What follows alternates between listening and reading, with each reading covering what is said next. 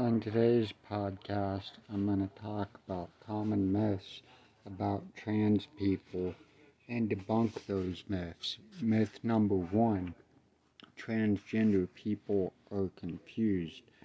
I would actually say I would have to disagree with this because for me personally, I always knew that I was different from other people, even as a little kid. And I've ran into other trans people that have always felt that they were supposed to be the opposite gender or wanted to actually be a non-binary trans, and that there are certain things they'll like that are feminine if they're a trans feminine. Then if they're trans masculine, there are things that they'll like that are manly things or male, or even just people who are non-binary who don't identify as either. Then myth number 2 is sexual orientation and is linked to gender identity. That is not true, because sexual orientation is who you're attracted to and who you could see, which sex you see yourself being with. Gender identity is the inner sense of knowing what gender you feel like you're closest to and can relate to the most.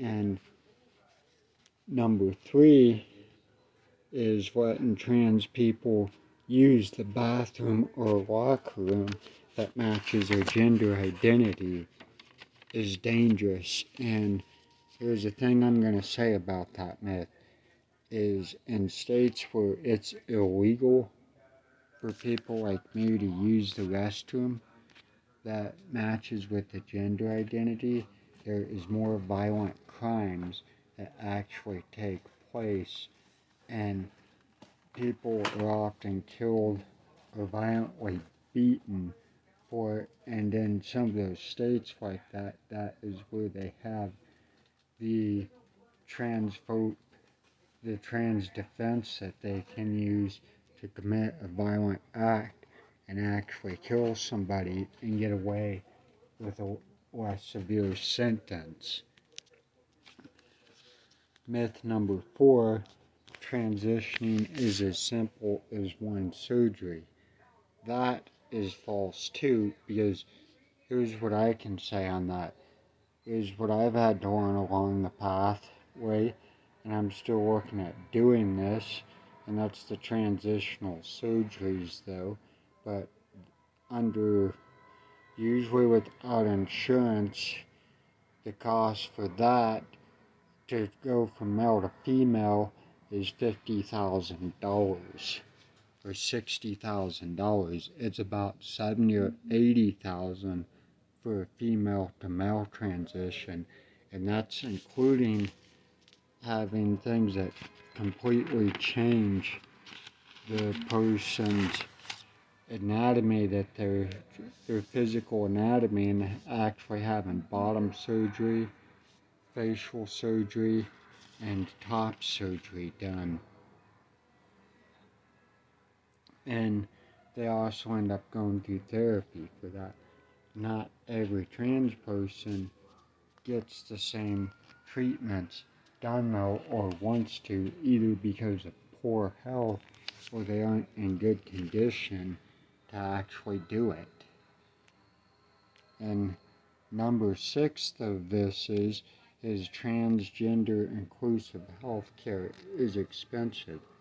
Not necessarily. I'm going to say on this one, it kind of depends on where you live and on how your state or country is ran. Because in some countries and also in some places, they'll divide it up on the tax percentage, and the people of the higher income bracket usually end up paying more. And another thing is about 1% of the 1 to 2% of the world's population is trans, and in the US, I was reading in the past year, it's 5% in the United States. And it's usually when insurance companies don't cover this, you end up looking at an expensive cost. Because, for example, what I've noticed is you could pay anywhere from $3,000 for one area for getting hair removal done, and then additional $5,000 or $6,000, additional $3,000 if you're going with the face, for example.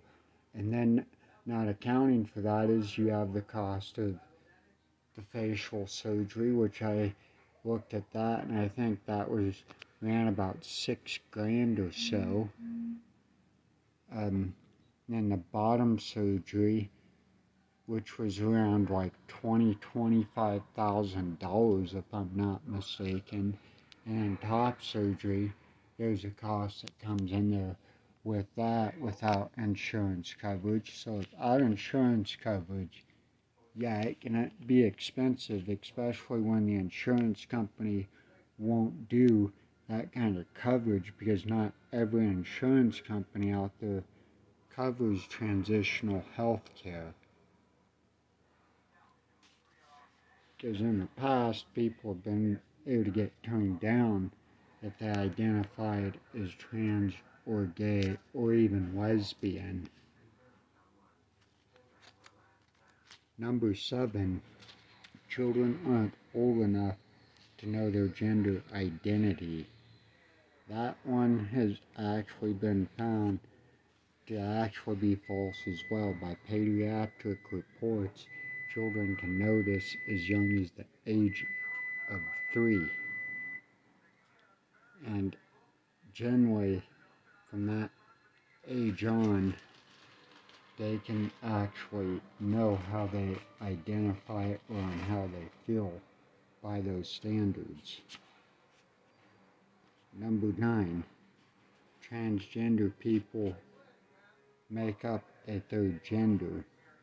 Well, here's the thing I'd have to say about that one, is there are different genetic mutations that exist out there, and you actually do have something like I mentioned, the intersex population as well, and then you also have it with that one that they're about 1.7% of the world population are intersex, and generally the sad thing about this is intersex children generally don't get any say in places on the surgery, and it's performed on them as a child, and they're at the age to where they have no say, they're newborns, and medical doctors end up deciding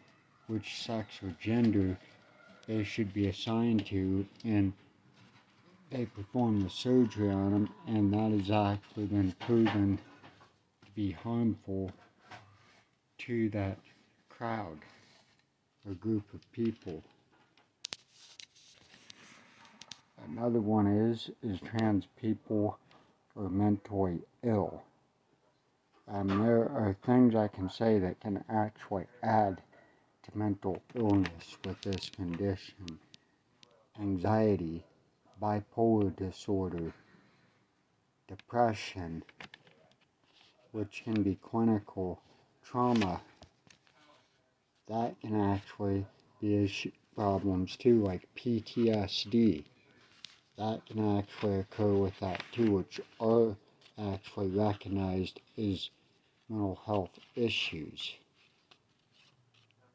Another one that they've listed that sometimes can be on there is autism. And then number 10, all drag kings and queens are transgender. That isn't true. It's like, yes, they are used for entertainment, but some people just do it just for that entertainment and fun, and they it can be straight people as well doing drag. It doesn't have to, or it can be a gay person doing it, and either way, they could be doing it for fun and inform and educate other people. And not only just that, also create laughter. And there's some other ones I've heard is people acted all weirded out and make ridiculous comments and claims that trans people hang out around schools preying up on kids, children, young children. Personally, I've never had the time for that in my adult life, and I wouldn't just do something like that anyways, because that is creepy and that is disturbing. Because usually in my daily life, I'm either full-time at work or running around to food banks and appointments and all that stuff. I don't have time for things like that.